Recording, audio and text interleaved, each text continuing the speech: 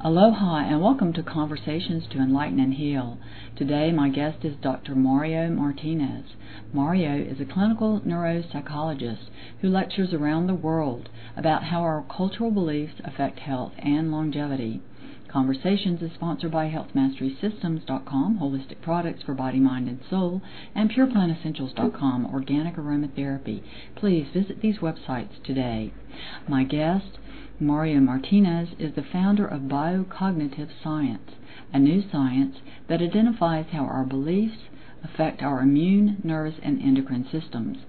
Mario is the author of the audio program, The Mind-Body Code, How the Mind Wounds and Heals the Body, which explores the dynamic relationship between our thoughts, body, and cultural history, as well as how you can use this paradigm of understanding to heal the mind and body.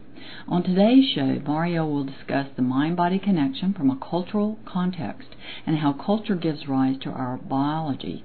Mario has identified 3 cultural wounds prevalent throughout the world: the wounds of abandonment, betrayal, and shame, as well as how we can heal each of these 3 wounds.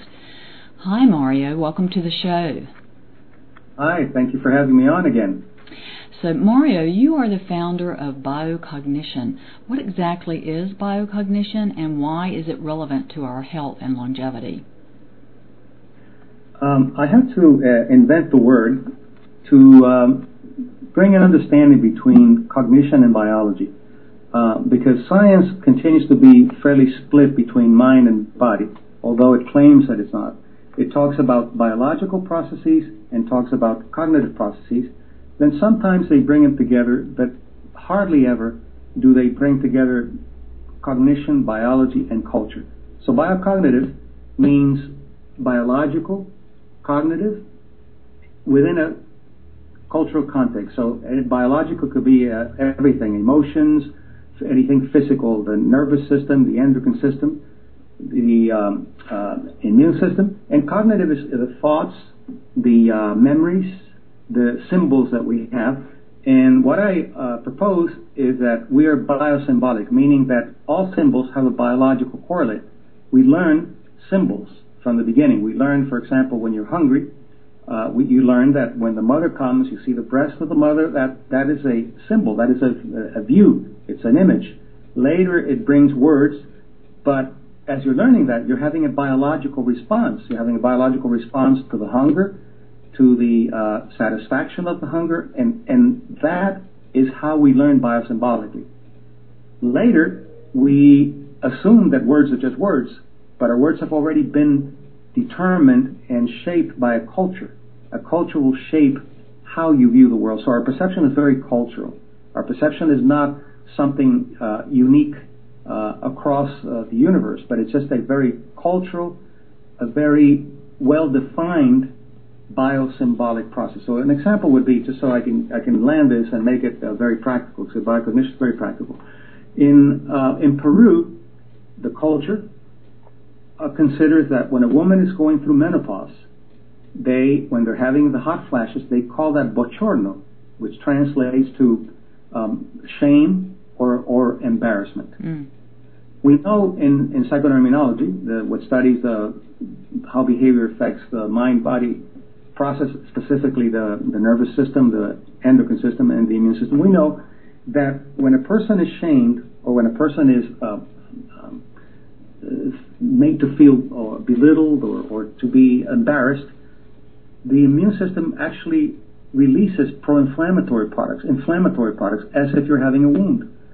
So, taking that understanding and going to the Peruvian culture, you see that the Peruvian women, when they have the hot flashes and when they have the menopause symptoms, they have a high level of inflammation. That's cultural. Then you go to another culture, which is the opposite. You go to Japan, where they consider that menopause is called the second spring. It doesn't have any negative connotation. So the second spring is an opportunity for a woman to learn a new wisdom. There's no shaming. There's no embarrassment. And you measure the inflammatory products of the Japanese woman during the menopause, and it's normal. So that is one of the best examples of explaining how culture can shape your biology. and biology can shape your culture. Oh, that's excellent. Let's talk about worthiness and empowerment. How are these two related? Worthiness has to be with the level of valuation that you give yourself. And the empowerment, you cannot be empowered without the valuation. You can have power over other people. That's not empowerment. That's power. Empowerment is very specific and is very powerful as far as the immune-enhancing process that it has. I work with Fortune 100 companies, working with the executives and with the cultures that they create. And one of the things that we see is that most companies are not empowering their employees. They talk about the mission statements and the vision statements, but basically the culture that they create, the culture that they communicate with, how they implement that mission and that vision is very disempowering. And one of the ways that you can disempower people is by giving them a task without meaning, or giving them responsibility without authority. And that's basically what we do in most corporations. You give somebody a responsibility, and then you don't give them the authority to go to the resources that they need. Well, the immune system does the same thing. The immune system functions by giving responsibility to the lowest cell. In fact, the empowerment code is the equivalent of biocognition that we use in corporations, and I use how the immune system makes decisions. I use that system to teach the Fortune 100 companies how to actually organize themselves like the immune system does. It can make hundreds of thousands of decisions under turbulence without any consultation with the brain. So it's a very decentralized system. Yes. And your question on empowerment and valuation, in biocognition we look at 3 levels of self-esteem. Usually self-esteem, you talk about how you value yourself, the validation that you give to yourself, but seldom do they go beyond that. What I do in biocognition is I talk about the valuation that you give yourself, how worthy you think you are about receiving especially good things, how worthy do you think you are about good future in your life. But the second that I talk about is the level of affiliation that you have. The affiliation that you have means who are the people that you associate with to share that valuation? Who are the people that actually enhance your life and you share that with? You could have a very high level of valuation and a very low level of the connection with other people. The third one is competence, and you'll see how they come together in a second. Competence is how good you are at what you do. You could have a very high level of competence and not a very high level of valuation. And this is, you can see it, for example, in a CEO who runs a multi-billion-dollar company, and he or she comes home and gets shamed by the partner or husband or wife. So they have a high level of competence and a low level of valuation. So self-esteem is a cluster of valuation, competence, and affiliation. And those 3 things are the components that make a person feel worthy of what they do, and especially worthy of good things. And later in the program, if we have time, I'd like to talk about the danger of joy and the danger of good fortune, which appears to be something illogical, but it's very, very, very practical to know the process. Yes, well, I appreciate how clear you are. I mean, you're really giving good examples of all of these. They seem kind of complex concepts, but you're making it very clear and practical for us. So how does one develop a sense of worthiness, and can it be learned in adulthood? Well, you always have to go back. When you're trying to fix something, you have to go back to see how it broke. Otherwise, you're trying to fix something and you're covering it up, you're band-aiding and you're not fixing the actual cause. So one of the things that we do is look at what are the wounds, as you mentioned, the archetypal wounds. And I call them archetypal because I've studied most cultures in 5 continents and found that the good news is that you can only be hurt 3 ways, in 3 different ways. And that is, as you mentioned, abandonment, betrayal, and shame. And you have to go back to find out what actually robbed you of your self-esteem. Was it an abandonment wound? Was it a betrayal? Was it a shaming? It is not just when something happens once. We're very resilient. But when you have a pattern of abandonment, for example, emotional abandonment or physical abandonment, or a pattern of betrayal, or a pattern of shaming, then what happens is that wound doesn't allow you to gather information to confirm that you're worthy. So you have a wound, and no matter what happens to you, a part of you has already been pre-programmed and pre-processed so that you don't accept the good things because you are shamed or because you're betrayed or because you're abandoned. So you have to go to the where it broke, begin to work on the wounds, and then I can elaborate later on, if you like, on the actual healing process. But you have to find out what they are, and we all have them. Once I was giving a lecture for psychologists, and psychologists, they're very anal in the sense of they have to analyze everything, and I'm a psychologist myself. And I forgot one of the wounds. I said, well, there are 3 wounds. There's abandonment, and there's betrayal, and I forgot the other one, and one of them said, oh, you must have that wound then because you forgot. And I said, no, don't worry, I have all 3 of them, so it's nothing to worry about. But the key is that you have to identify which is yours. And it's so interesting that you have a psychoneurological response different to each of the wounds. You have a different temperature to each of the wounds. So for example, if you have a wound of abandonment, when you go to the wound of abandonment, you can do it under relaxation and contemplative state, so you can actually go to the moment, you're going to feel cold. There's a coldness. Your body will feel cold. What's happening is you're constricting your vascular system, and you're taking the blood away from the periphery, and you're getting cold. When you are abandoned, it's a coldness. It's a fear of not knowing someone who is supposed to be there is not there. Very early in life, we can have that happen to us. In fact, that's the most primitive of the 3. Mm-hmm. You can't shame a child till they have an identity. For example, until a child can look in himself or herself in the mirror and say, that's me, which means that they have an image, an ego, you can't shame them. They have to have that level of cognition. And you can't betray until you know that you are a person by looking at yourself in the mirror, but you can certainly abandon. You can leave a child alone and the child dies. So it's the most primitive of the 3. The other one, embarrassment or shaming. You notice when people are shamed, they turn red. Mm-hmm. That's an immunological response. It's an endocrinological response. It's responding as if you're actually being wounded. You're opening up it's the opposite of abandonment. You're opening up your vascular system. You're opening up histamines, and you're opening up IgEs and all kinds of immunological processes as if you had an allergy. And that temperature is hot. You notice that when people are embarrassed, they look hot, they turn red. And they have inflammation when they're having a sense of an experience of shaming. And when you go to betrayal, a person also gets hot. It's a hotness, but they get angry rather than shaming and wanting to hide and wanting to disappear from the world. So they're all 3. They're different. They have different physiological, phenomenological responses, and those are the 3 that I've been studying for the last 15 years across cultures.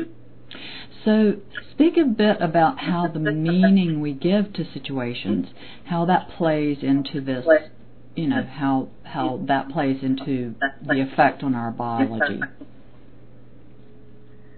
Yes, because the meaning becomes, it's a symbol, a word is a symbol, but it becomes biosymbolic because the word has effect. For example, you're told that in your culture that to go out in the rain, you'll catch a cold. Go out in the rain, you'll catch a cold. Those are words, those are symbols. But what happens, if it comes from an authority, a mother, a father, a teacher, that in a sense it's an evolutionary process that if an authority tells you something, it must have value. Therefore, that word becomes an alarm. When you hear that word, there's an alarm system that allows you to secrete cortisol, just as if you're seeing a lion. So what happens? You go out in the rain and your mother says, don't go out in the rain, you'll catch a cold. And you go out knowing, you may defy it intellectually, but knowing biosymbolically that it's not good, that it's an alarm. What happens? Your body begins to respond with a fight or flight. Cortisol is released. Cortisol inhibits immune function. So any virus or any bacteria that's going around, you most likely will catch it. You come home and you have a cold. So you see, it's a biosymbolic processing. So we have to be very careful with what we say, especially people in authority like doctors and psychologists, and when they tell you you have 6 months to live or there's no cure for this, there are other ways of saying things without sentencing people. Mm-hmm. So those people in authority, we give them power. We give them power, and they're what I call the culture editors. They edit your life.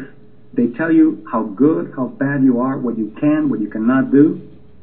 I've seen patients, immigrant patients, who tell me their stories, and they tell me they're from places in very poor countries in Latin America, and they tell me, my father, a woman will say, my father told me that we were never going to be able to have anything. We were poor, and poor people really don't have a right to anything. Poor people are there to serve other people.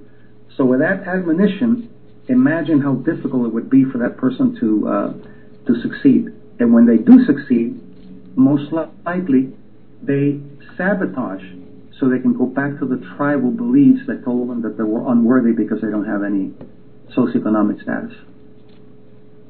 So I love how original your language is for explaining things to us. Can you describe the difference between an intellectual and an embodied experience and the difference between the two? Yes, that's very important because sometimes if you do just cognitive processes, what you're doing is you're just moving things around in your head. We don't learn things in our head. We learn things in our body and in our head. That's why it's biocognitive, not just cognitive or biological. So embodying means that you experience what I call the felt meaning. The felt meaning is actually the manifestation of the word in your body. So if somebody says, you're an imbecile, you might get upset and everything, but you're not really looking at how that was manifested in your body. So how do you embody it? How do you find the felt meaning? You go to your body and you observe how you're manifesting that word that was told to you, you're an imbecile. And by doing that, you're identifying how your body responds, you're identifying what it is that it's doing, and then simply, rather than get rid of it, you don't want to get rid of the storm, you go into the storm. You go into what you're feeding in the body and observe rather than try to do anything. Observe and breathe. And what you're doing in a biosymbolic way is you're cleaning out that process without intellect. If you say, oh, this doesn't bother me, it's okay, I can understand. Forget it. Your body will not buy that.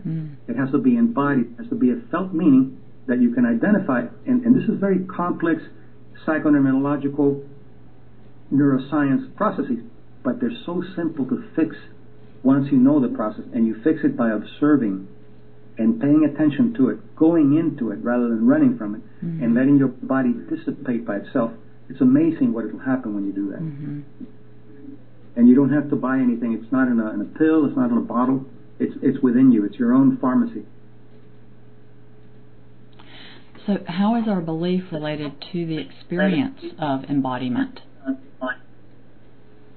Well, you may have a belief, and that belief could be an intellectual belief that you have. For example, you believe that that you are unworthy, and the belief could be you're unworthy because you think you're unworthy, or because you were told that you were unworthy. But all you know, and all you become aware of, is the actual intellectual process. I'm unworthy because people don't like me. See, it's a cognitive process, and to resolve that, you can't. In a cognitive way, you can't resolve it. You can't just say, I'm worthy, I'm good. You can't reason it out because it's not a reasoning process. It's a biocognitive process. So how do you do it? What you do is you identify the evidence that was given to you, or the admonitions that were given to you to tell you that you're unworthy. One day you fell riding your bike and your dad says, you're so clumsy you can't do anything. So you have evidence that you fell, and you have the words that say that you fell. So then you take that evidence and you generalize it into everything else. So what happens is your perception becomes very selective to finding what's wrong with you. You may be riding a bicycle for 3 hours, but if you happen to fall for 5 minutes, that's the evidence that you use to confirm the perceptual belief that was given to you. So one of the things you do is you have to learn who were the editors, who were the culture editors that told me who I am, and how can I begin to find evidence to define what I was told, that I'm clumsy. Well, I'm clumsy and yet I can practice karate. How is that possible? Well, that's evidence. You see, that's not thinking, that's evidence. How does it feel when I practice karate? That's embodying it. And that embodying is what begins to gradually change the symbol that you created about being clumsy. And it could be about anything. It could be clumsy, it could be anything. Bad in math, bad with directions. I was told that I was bad with directions, and I bought it for many years. And I would, no, I'm not good with direction. No, I'm not good with direction. And I would confirm that every time I got lost. So finally I said, wait a minute, where did this come from? Found the source, began to look for evidence. Every day I could get myself around without anybody telling me. So that evidence is a felt meaning also. That evidence began to change my sense of having a bad sense of direction. So it has to be biocognitively learned and biocognitively recontextualized. New context. Great example. In your audio program, The Mind-Body Code, you present the idea that illness is learned. How is this so, and what is the Mind-Body Code? Okay, in medicine, we're taught a genetic helplessness. You have certain genes, you have a DNA, there's a blueprint, and there's an expression of the genes, and that's it. And that's what it is. You have cancer in the family, well, you're most likely going to have cancer. And all of that is not scientific. That's not scientific. That's just a repetition of words that become a reality. But then some people will say, well, yeah, but it's true. Look at the family. These people, 10 in the family and 8 have cancer. Well, they have the propensity for cancer. They have a genetic predisposition for cancer. How that's expressed is based on the environment and the belief system that they have. So how do you learn an illness? Let's say a cancer, for example, is a helplessness type of illness, in addition to the genetic predisposition.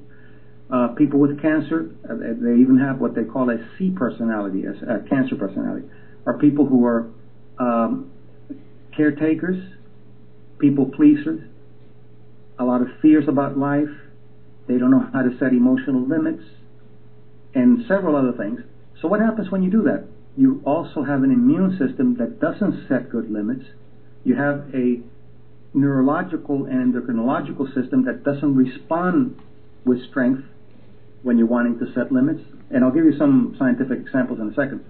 But what happens is you're teaching your immune system to be defenseless. You're teaching your nervous system to be defenseless, and you're teaching your immune system to be defenseless.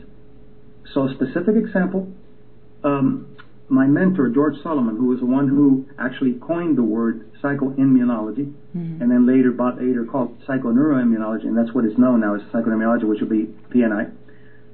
He did some research with HIV positive men. And as you know, the virus attacks a very specific immune cell. It's called the CD4 cells. It's a T cell, and it's called T helper, CD4. And he found that the men who had the highest level of self-esteem, although they were infected, also had the highest level of CD4 count, which means that they would live longer than the ones who didn't have the high levels of self-esteem, and especially setting limits. They knew how to set limits. So therefore, my model of the immune system is the immune system is not a protector. It's a confirmer of the reality that you live. It's a confirmer of the consciousness that you live. And I could give you many, many more examples, but that's one that's classical. So speak a bit more about how boundaries are related to illness. When you don't set good boundaries, for example, you could be exhausted without setting good boundaries. You could be holding a lot of anger if you don't set boundaries. You could be dealing with a lot of fear if you don't set boundaries. Simple example, somebody says, could you work Saturday?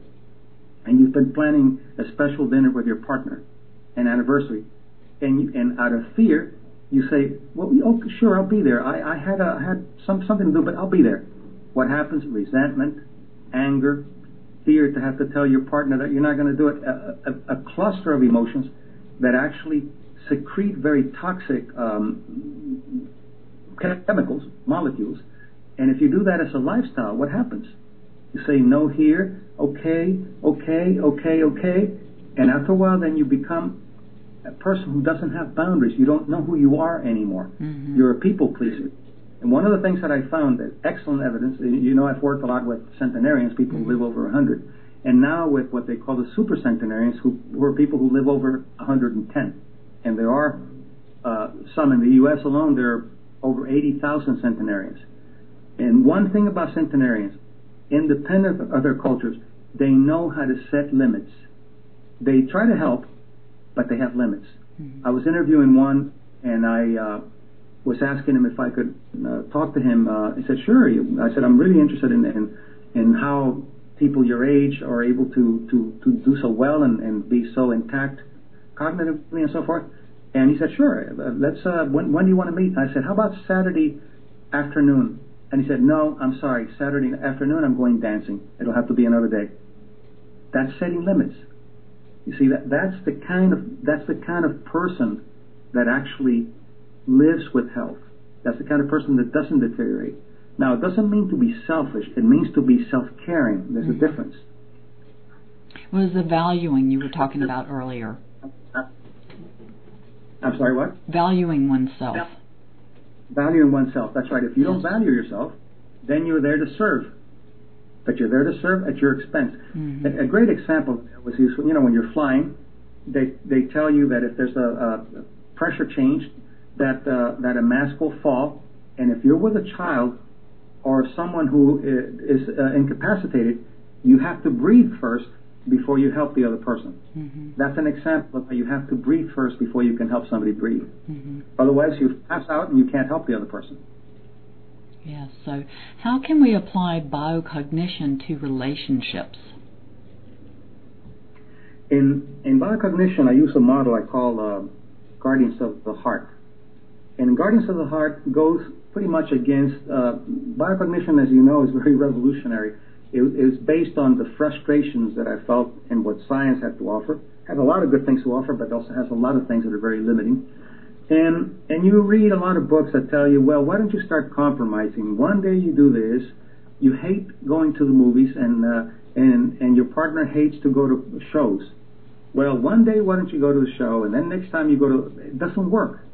Because when you're doing what you want to do, you're going to feel guilty, and the other person's going to feel resentful that they have to do it. So it's not a compromising, accounting, quid pro quo kind of thing. It is identifying your needs, identifying the needs of your partner, and then when you have things that you want to do, you do them by yourself or you do them with your friends, and then you create a ritual that you do with your partner that's better than either of the two things that you like to do. And what happens, what I've seen is that as you create that ritual, the other is not as important anymore. You still do it, but you get so excited about the new ritual that you can share with your partner that the other loses some of the value that it had before. Because if you start defending what you want to do, the value goes up because the option is taken away. Anytime you've taken an option away from someone, the value goes up, not because you think the thing is better, but because you've lost the option to make a decision. And in psychology, we know very few things, but one of the things that we know for sure is that options equals freedom. The more options, the more freedom. When you take options away, the freedom goes down. That's one example. Another example is that you go into a relationship to heal your wounds, not as victims, but as wounded heroes. And you go into your relationships knowing that you have wounds. Not everybody has them, but most people do. And you identify them, and then you identify the healing fields that the relationship can actually use as a joint consciousness and begin to heal. So let's say your partner has a wound of abandonment, and you have a wound of shame. Well, you know that abandonment requires commitment, and you also know that shame requires honor. So what do? You create a relationship where the consciousness revolves around honor and commitment. And what happens? You're healing each other's wounds. That's why Guardians of the Heart, you give your heart to your partner, and your partner gives his or her heart to you for you to guard it, for you to protect it. But at first, it's difficult because at first, we're not used to that. At first, what we do is we manipulate people without knowing it with their wounds, when we're angry especially. But as you learn the process, then you learn that you're not only healing the wounds, but you are guarding each other from further damage. And it doesn't mean you're not going to have fights or disagreements. It's not that. But what it means is you're growing, you're evolving as two individuals, and the love becomes deeper, and your partner becomes really a co-author of health and a co-author of the kind of abundance that you want in your life. And it sounds like a very sacred type relationship that you're talking about, this guardians of the heart. Yes. It is. So what is the tunnel of helplessness that you discuss in biocognition? Oh, that's a good question. You asked some great questions. The tunnel of helplessness is, it could be a tunnel of helplessness with religion, with medicine, anything. We have the authorities, as you know, that let's say the tunnel of helplessness with medicine. They tell you, this is the kind of illness that you have, and statistically you're going to live 6 months, and this is what's going to happen. They've already put you into a tunnel of helplessness. They have given you information about group statistics applied to an individual. And the science of it, so to argue the science of it, because I always want to bring the science into it, is that when you look at a normal curve, a Gaussian curve, you see that in the middle is where you have the mean and you have the mode and so forth, and that's where most things happen. That's kind of the average, and then you have standard deviations going on both sides. On the left side of the tail, you have information. On the right side of the tail, you have information. But in science, you don't look at that. You only look at the middle. You do analysis of variance. You do analysis of averages. So what happens is if you, in the middle, let's say you have a particular illness X, and on the average, people live a year with that illness. But if you go to the left side of the curve, people live 2 months. If you go to the right side of the curve, people live 10 years. On the left side, you have the learning of an illness. On the right side, you have the causes of health. And in the middle, you have the average sick person. So what is contemplative neuroscience, and how does it relate to the theory of biocognition? Contemplative neuroscience is really very compatible with biocognition, and in fact we use a lot of research. Richard Davison has done a lot of research in that area, and Alvaro Pasquale Leone, he's done a lot of research also in the neuroplasticity of the brain. But Richie Davison especially has found that number one, that the brain is very plastic, that the brain can readjust itself. But what we used to think that, for example, that only the limbic system had the emotions, and only the limbic system and the emotions, because the limbic system is primitive, the emotions are primitive, and the cortex was very, very sophisticated, and the cortex is really where the cognition is found. Well, with the research that Davison has done with Tibetan lamas, including the Dalai Lama and so forth, he has found that the cortex actually has a lot to do with emotions. And this is where biocognition comes in. It's not just cognition, but biocognition. So, for example, when a person is depressed, the prefrontal lobe is the part of the right above the eyebrows. It's the frontal lobe, the prefrontal lobe, right under it. And when people are depressed, and you have them examined with what's called a functional MRI, what actually shows you in vivo, in real time, how the brain activity is going, you see that the activity is mostly on the right side, on the prefrontal lobe, on the right side of the frontal lobe. As people improve from the depression, or as people go into meditations, actually the activity goes from the right side to the left side of the brain. And a study that was very interesting, so you can see the effect of placebo and the effect of beliefs. They had one group of people, they were given an antidepressant. They were all depressed, and they had the controls and everything, but the depressed group, one group got a placebo, which was just a sugar pill, and another group got the actual antidepressant. And they found, they looked pre-treatment, that most of these people did have activity on the right side of the prefrontal lobe and the frontal lobe, because that's what you find with depression. So then they looked at the 6 weeks later, which it takes about that long for it to become therapeutic, blood levels and so forth. They found that the people who took the antidepressant most of them showed that it had gone to the left, as it should. But the striking results that they found were that the people who took the placebo also had the MRI show activity on the left side of the brain. So not only if you believe something, not only do you believe it, but your biology begins to respond to your belief. So you described earlier the immune system as a biosymbolic confirming system. What exactly does that mean? Go a little bit more into that. It's going to confirm the consciousness that you live.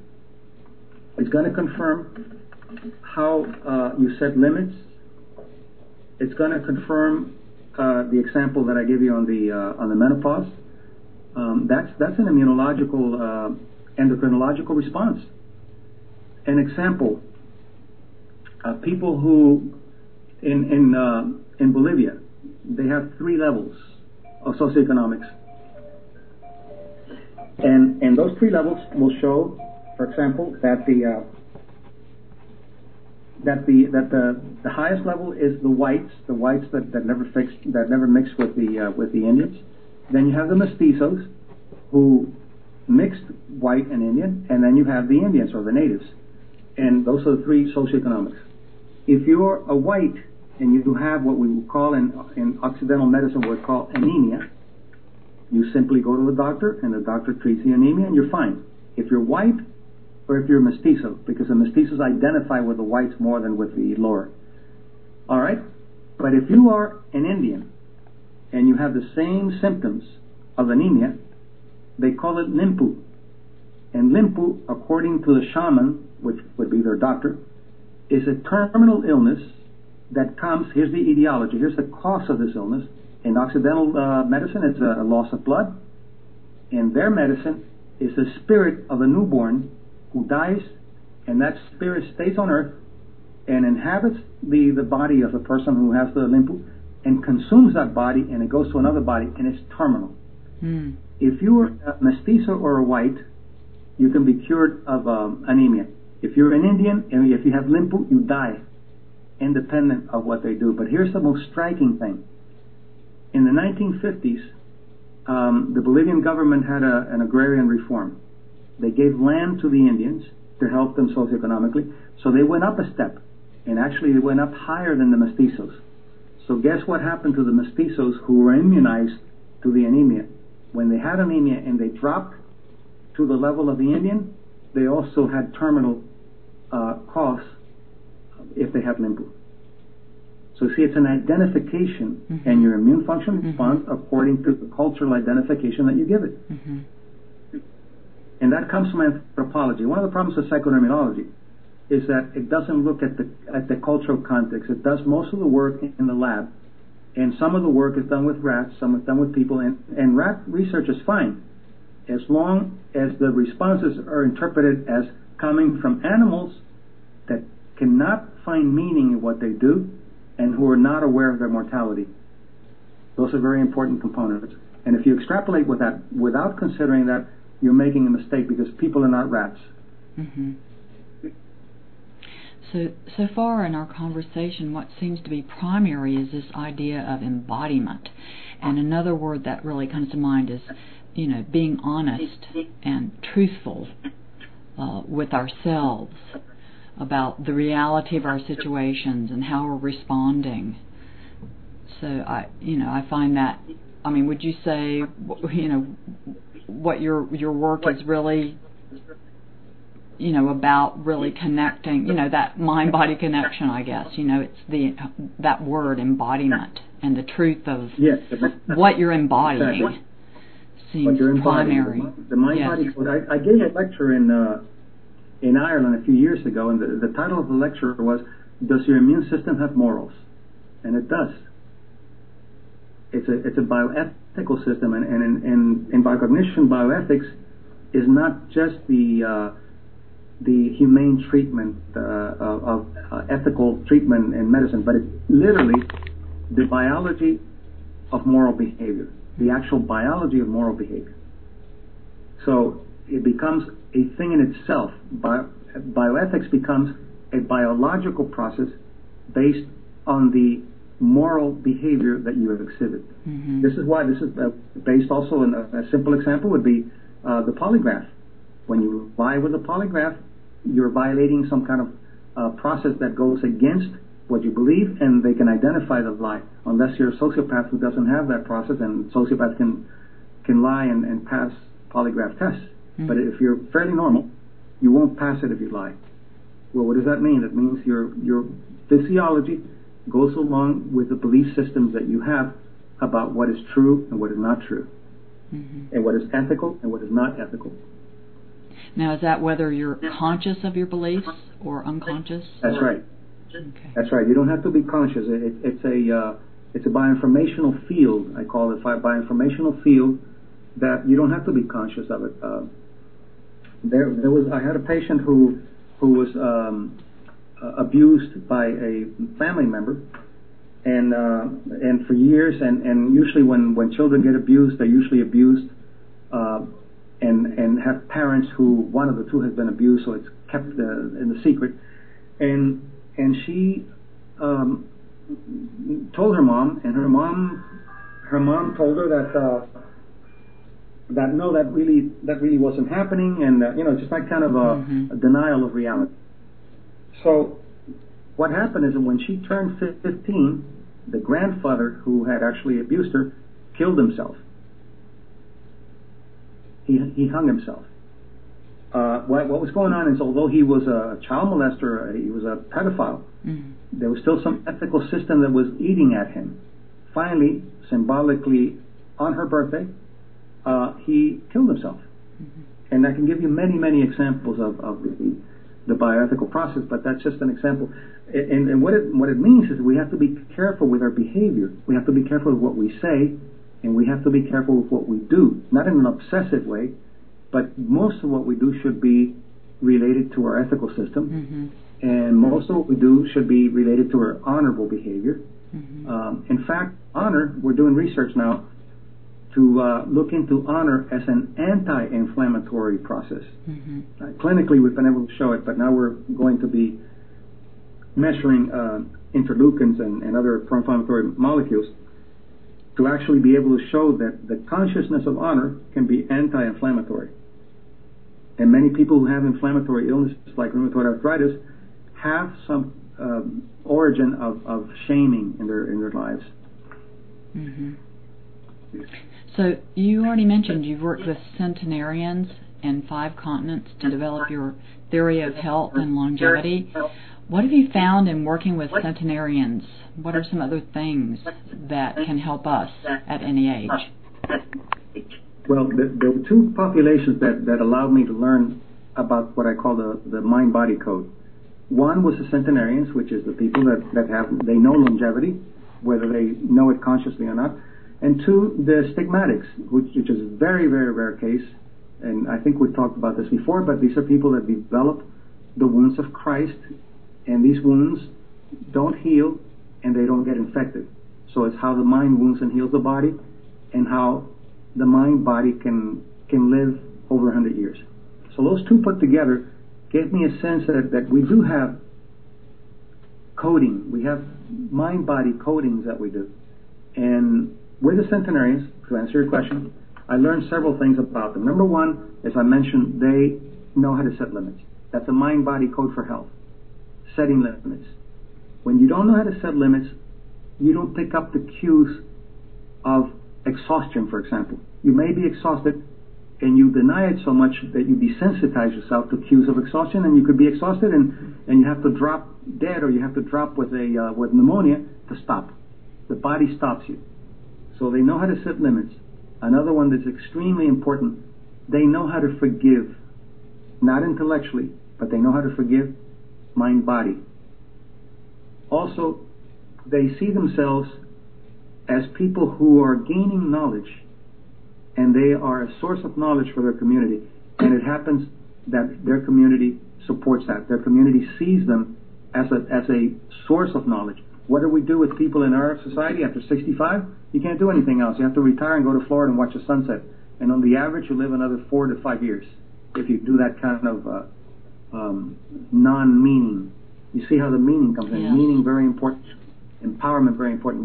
And now you tell yourself, yeah, I was a CEO and I worked 70 hours a week, and now I'm going to be really fine, because I'm going to just go to Bimini, and I'm going to sit, or I'm going to go to Bora Bora, and I'm just going to sit around and do nothing. Paradise.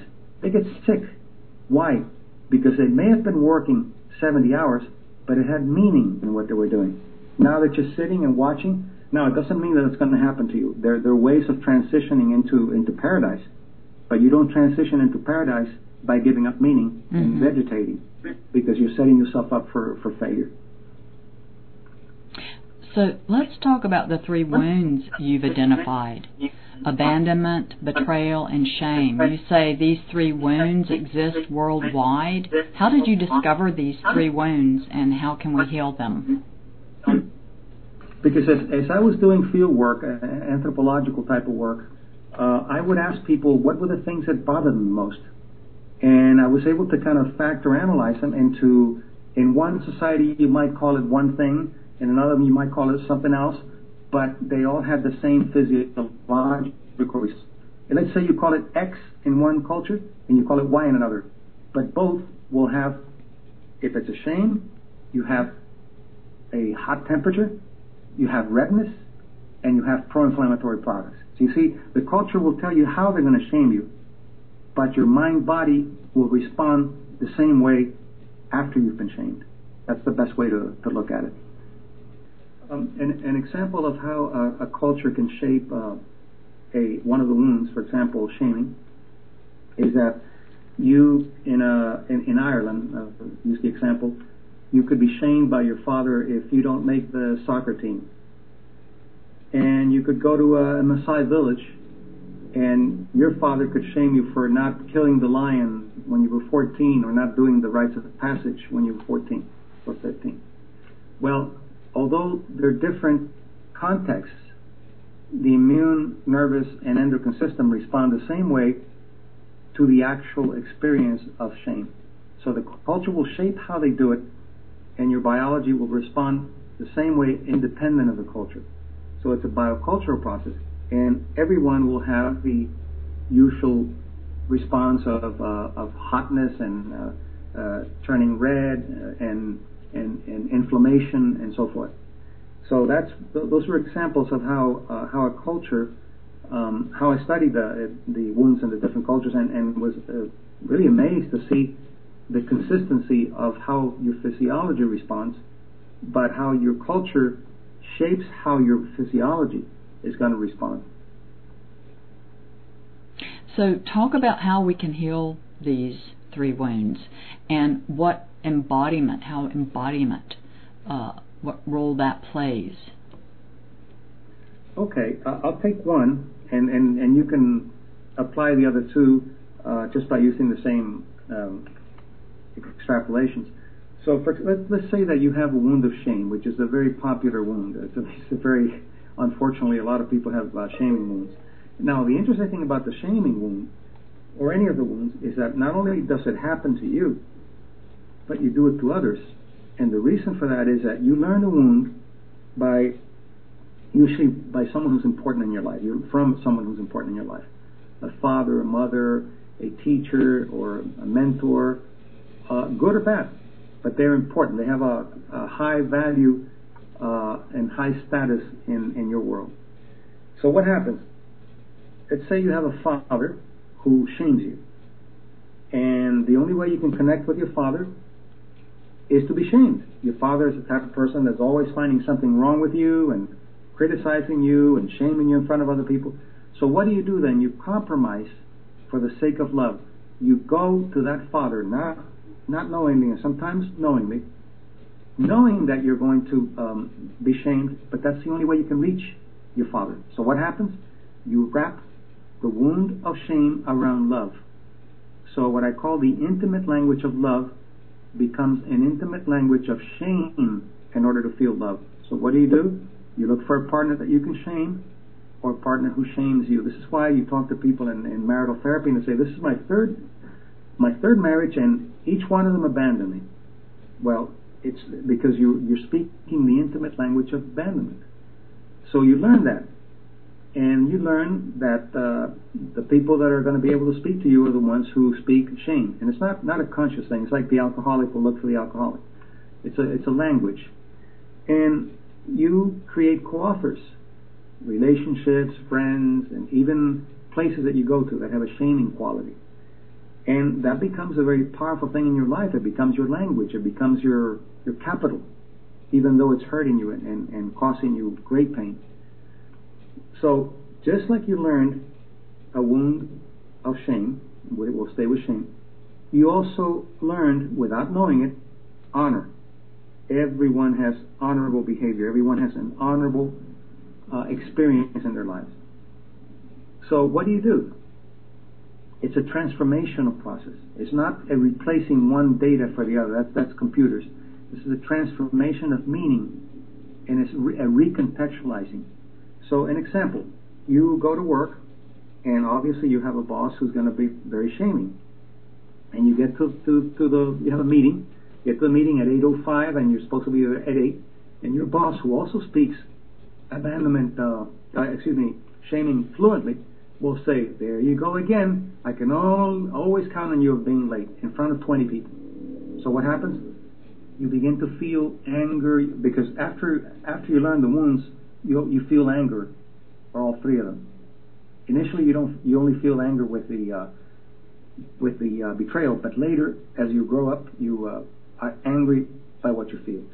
So in that moment, you are dumping all your history of shame into that moment, and you feel overwhelmed, and sometimes you want to respond with anger. So what do? You stop, and you embody what's going on, which means that, and it only takes a few seconds, you embody what you're feeling. You notice that you're getting red, you notice that your stomach is tightening, that your words are coming out in a trembling way, and all these other emotions and all these other symptoms and manifestations.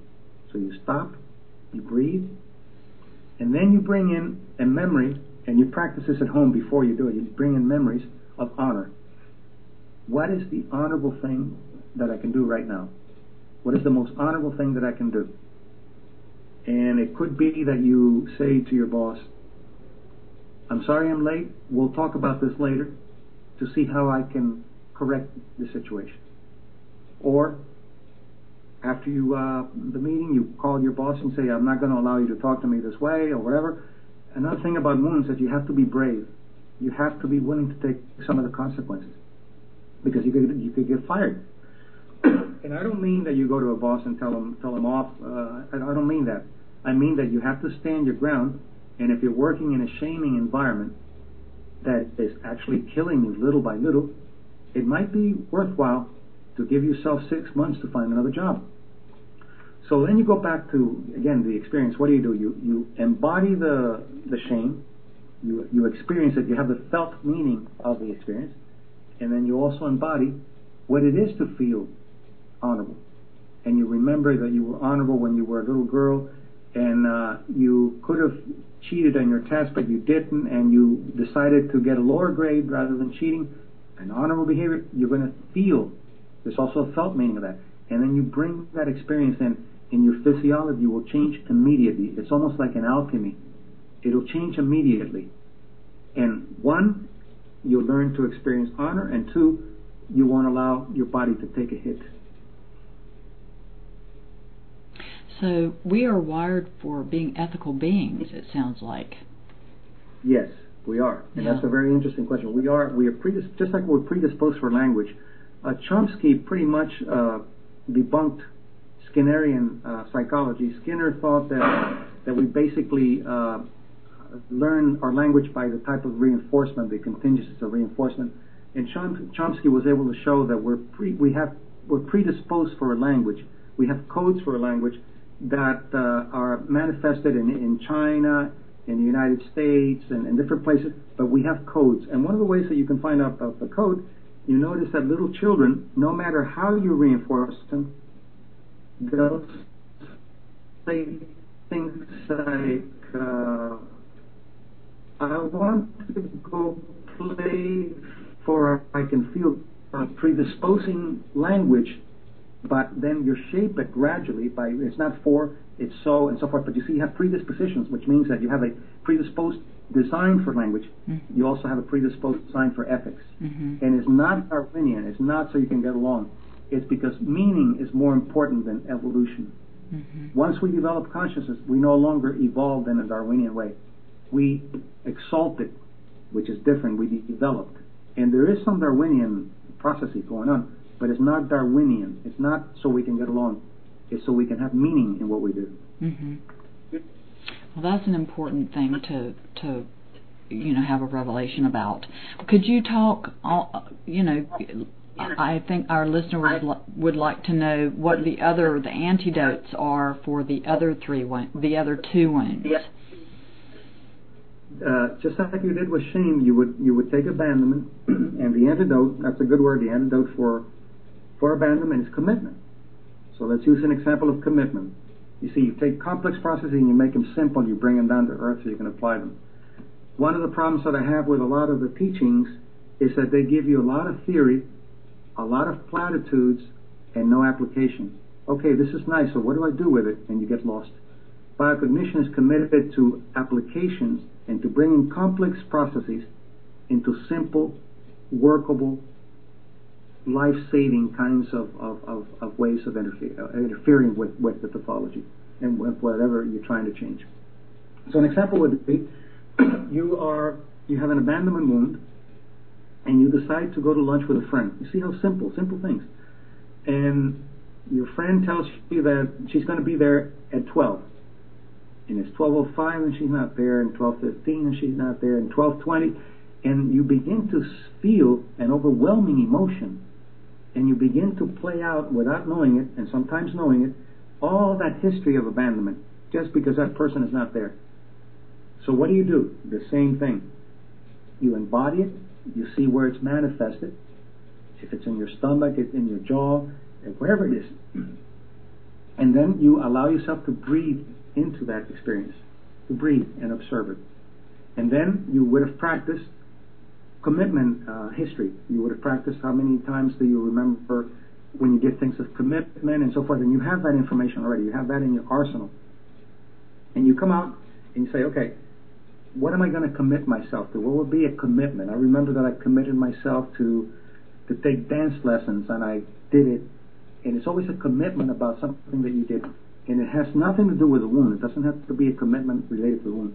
Just commitment consciousness. So what you do is you make a commitment. What's the commitment? My commitment is that I'm going to let this person know that I'm going to start eating. And when she gets here, I'm going to tell her that I started eating because she was late. Or I'm going to tell her that I wish that she could be on time, and if she's not on time next time, whatever it is, a commitment to something. Or if there's a person that every time you get together with that person, and she's late or he's late for a half hour or an hour, then what are you doing? You have a co-author of abandonment. So you have to reevaluate that friendship. You have to reevaluate and ask yourself, what is the point here with this person? Is it worth it? And sometimes it is. Sometimes it's worth it to be with people who are late. But is it worth it for me to co-author this type of thing, which is one of the wounds that I'm trying to fix? It's like if you're trying to give up cocaine and you go to a cocaine lab. It's very hard to give up cocaine in a cocaine lab. Well, it's the same thing. If you're trying to give up a wound, at first it's going to be fragile, and you're learning slowly. So you want to be around people that are going to support commitment, not people who are going to support abandonment. That's an example. The same thing with betrayal. Betrayal is loyalty. Loyalty consciousness is the antidote to betrayal, a wound, which is a very difficult one to deal with, but it's workable. So how does diet play a role in all of this, Mario? For instance, we know that certain foods like caffeine and sugar are highly inflammatory and should be eliminated in the case of chronic inflammation like arthritis. Well, sure. Foods have an effect, but what happens is we have a diet consciousness, and diets don't work because they're based on deprivation, and diet foods don't work because they're based on making money, keeping you fat or overweight. For example, diet drinks have two things that they do. One is that they increase appetite. Number two, they deprive the liver of the metabolic process that it needs to burn fat. So what happens is you drink more diet drinks to stay thin, and you don't stay thin.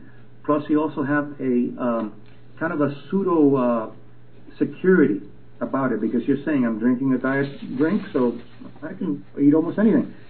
The other thing about it is that deprivation increases the need. So instead of depriving yourself, what you do is you begin to change your consciousness, and what you do is you begin to fall in love with food. And again, that sounds like a paradox. How can you fall in love with something that you're abusing? Because you don't love food, you need food, and you abuse what you need, you don't abuse what you love. So you begin to love the food. What do people do when they have problems with weight? They eat fast, they don't chew their food, they clean their plates, they go too long, they don't pay attention to the signal of fullness. When you feel full, that means that you've already eaten too much, because the brain and the stomach has a lag time. When the stomach is full, the fullness information doesn't get to the brain immediately. So what do? You begin to eat, and you always stay a little hungry, and you'll see that within a few minutes the hunger will go away. But what do? We abuse the things that hurt us. Mm-hmm. Why? Because we know we can't do it. And again, at the beginning of the program, we were talking about that freedom equals options. If you have an option taken away from you, even if it's a bad option, the value goes up because the option was taken away from you. So the whole industry is set up for people to make a lot of money and for you to suffer. You just said a whole lot right there. So I think that's very insightful, the connection there.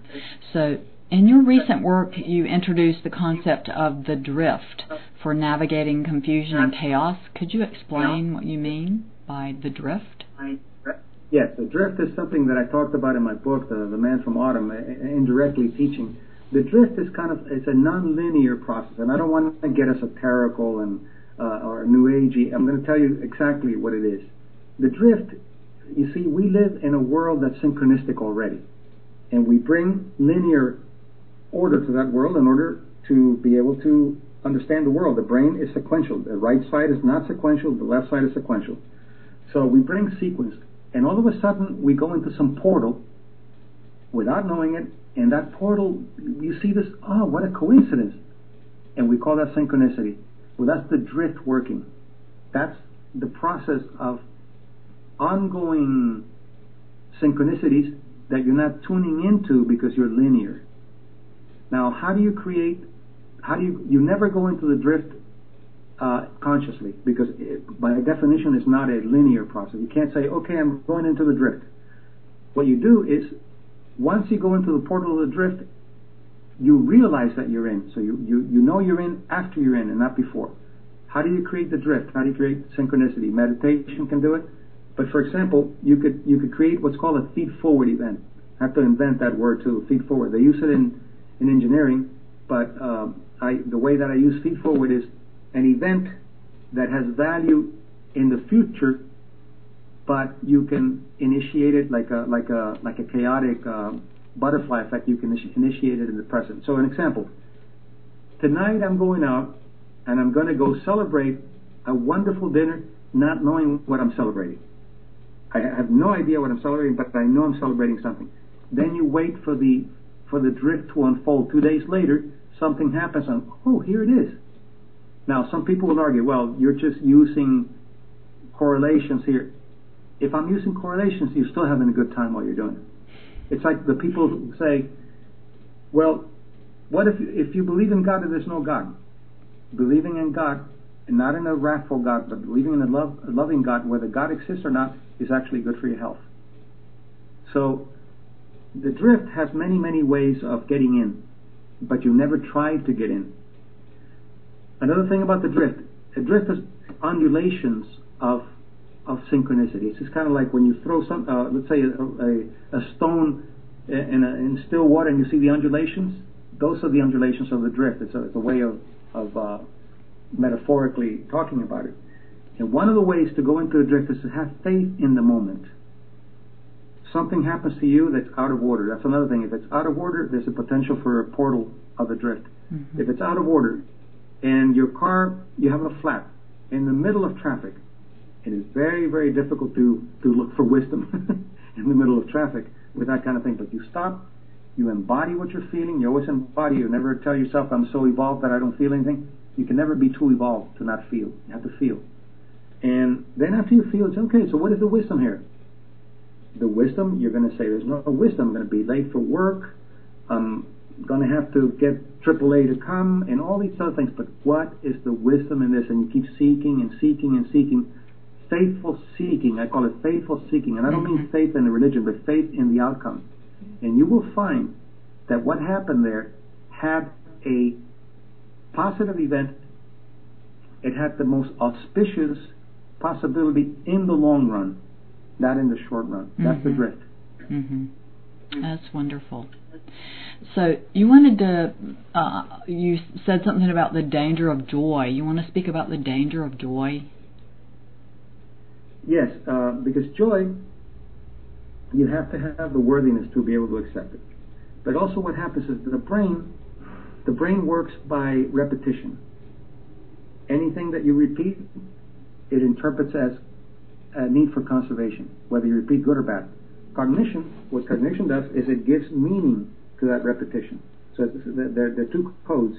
The brain code is repetition, and the code of cognition is meaning, bringing in interpretation. So you are used to working and making X amount of dollars. Let's say you make $30,000 a year. Your whole world revolves around the $30,000. What you can do with the $30,000, what you can spend, what you can't spend, and what happens is you create horizons around that. You create a horizon, and your biology will adjust to that horizon. All of a sudden, you're told, guess what? You're going to be making $100,000 a year. Well, that's a shock to the brain because that's non-repetitive. That breaks the order, so it responds like an alarm. And if you don't have the self-esteem to accept that alarm, it turns into a negative alarm. And sometimes people actually get sick when they get a raise or when they win the lottery. They get sick literally because they don't have horizons expanded enough. The more self-esteem, the more flexibility with your horizons. Now, let me give you another example how it happens at a cultural level. When the train was invented, the train would go at blinding speeds of 35 miles an hour. So 35 miles an hour is a lot faster than a horse. So what was happening? Because the horizons of the culture only allowed you to go as fast as a horse, people began to have illnesses that were called rail back disorder. They were having back problems, and they called it rail back disorder because of the speed. Once the culture adjusted to the trains, that it was okay to go over 35 miles an hour, well, rail back disorder goes away. When Otis invented the elevator, the horizons are saying you have to take the stairs. You don't take some automatic thing and bring it up. People were having nosebleeds when they would go up in the elevators. How many people have nosebleeds now? The airplane, the horizons were that you don't really fly fast on a tube with two wings. People knew about the airplane, but when you started flying, what happened? The vomit bag. How many people vomit now? So you see that once the culture desensitizes itself and it expands the boundaries or the horizons, then it's okay. Same thing happens with money, with love. And one experiment that your listeners could do is that they could go home and do a little relaxation. You always have to do a contemplation or relaxation to bring down the nervous system so it'll let the new information in. And imagine what you're doing. Let's say you make an X amount of money, let's say you make $50,000. You're doing well. And you begin to think about, what do I do with the $50,000? Well, I save so much, and I buy this, and I buy that, and you do the grounding of your bubble, how far your bubble can go. And then all of a sudden you stop and you say, okay, now I'm making $500,000 a year. And all of a sudden you start thinking about what you could do. I'm going to buy a mansion, I'm going to go around the world, I'm going to give my friends this, whatever. And you do it for 5 minutes and stop, and you're going to feel stressed somewhere in your body because you've alarmed the system. The brain doesn't know that it's not happening. Cognition knows, but the brain doesn't know. So what happens then? You breathe softly, you embody that process, and what you're doing is you're expanding the horizons and desensitizing yourself, or recontextualizing yourself more than desensitizing, into believing that you could reach 500,000. Does it mean you're going to make 500,000? No. What it means is that you're open to do better than what you're doing right now without getting sick. So repetition and meaning then are the key aspects of biocognition, if I'm hearing you right. Yes, the repetition and the meaning, because if you repeat alone, that's only cognition or repetitive behavior. But when you mix cognition, giving cognition the responsibility of meaning and giving the brain the responsibility of repetition, then what happens is that as you repeat, you look for meaning in what you repeat. You're not repeating it blindly, cognitively or biologically. So, for example, when they talk about affirmations by themselves don't work. One way for affirmations to begin to work is to embody them. You could say, okay, an affirmation, I'm a good person, I'm a good person, and you can say it 1,000 times, and it's not going to change anything if you just say it. Because what you're doing is you're affirming something intellectually that is not manifested in the body. So how do you work with an affirmation? You say, I'm a good person, and then you go to the body to feel the objection. The body says, no, you're not that good, look what you did yesterday. And you feel it, you embody it, and you do it over and over again. Then what you do, and here's the biocognitive component, you look for evidence in the past that shows you that you're a good person. It's very evidence-based. Okay, I'm a good person. You embody the reaction to the negation of it or the objection of it, and then you say, I'm a good person. Yesterday I opened somebody's door and I helped them with this, and I'm a good person. But it's a felt meaning, not just an intellectual. And then you do it, and then you go to the co-authors who will allow you to be a good person. Because remember, when you learn a behavior, you're learning it with a co-author. You have satellites, like the moon and the earth. And just because the moon wants to change, the earth is not going to change, and vice versa. So be aware that you have co-authors who may not be ready to change when you're ready to change. So be patient and change your behavior, not theirs. Don't try to change theirs. Just change yours. And those people may fall away and new people arrive. Yes. Yeah. Exactly. And that's why you have to have faith in the drift. An example, you have a friend who all that friend wants to talk about is criticizing, illnesses, and death. That's all. That's the repertoire of the person. And because you have a shared history, we met in the 6th grade and we've been friends for years, and you have a shared history. You, in a routine way, you get together with that person once a week, and when you leave and you become aware of what you're doing, you leave drained.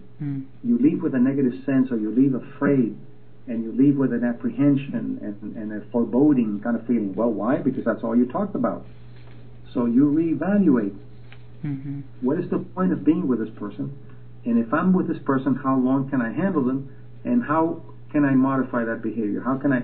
So they start talking. Guess who died? Well, let me tell you who was born.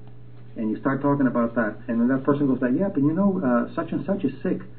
Well, let me tell you how healthy I feel today. And if you try that 5-6 times, the person continues to speak the language of toxicity, then you know that person is not doing you good. It's not in your best interest. Yes. And you might either cut out the relationship or give it the amount of time that you can handle, and then let it go. That's it.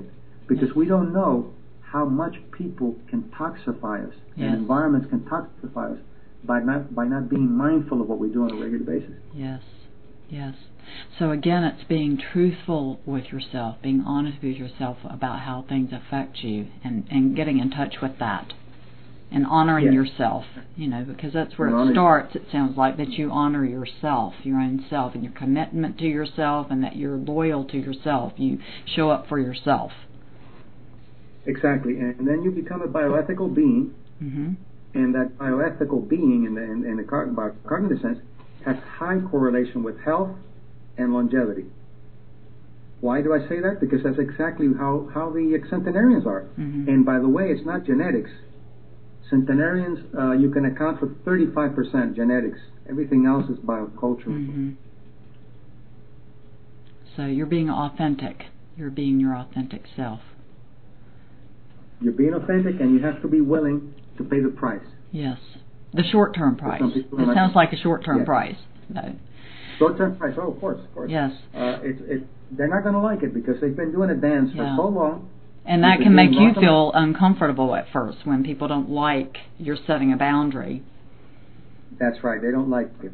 Yes. And usually what they do, here's what's interesting, they feel the wound. For example, if you try to make them healthy or help them go into health, they feel that you're abandoning them or you're shaming them, whatever wound they have. Instead of saying, oh, I'll go along with you, this is really good. Why? Because they're not aware of what they're doing for themselves. Yes.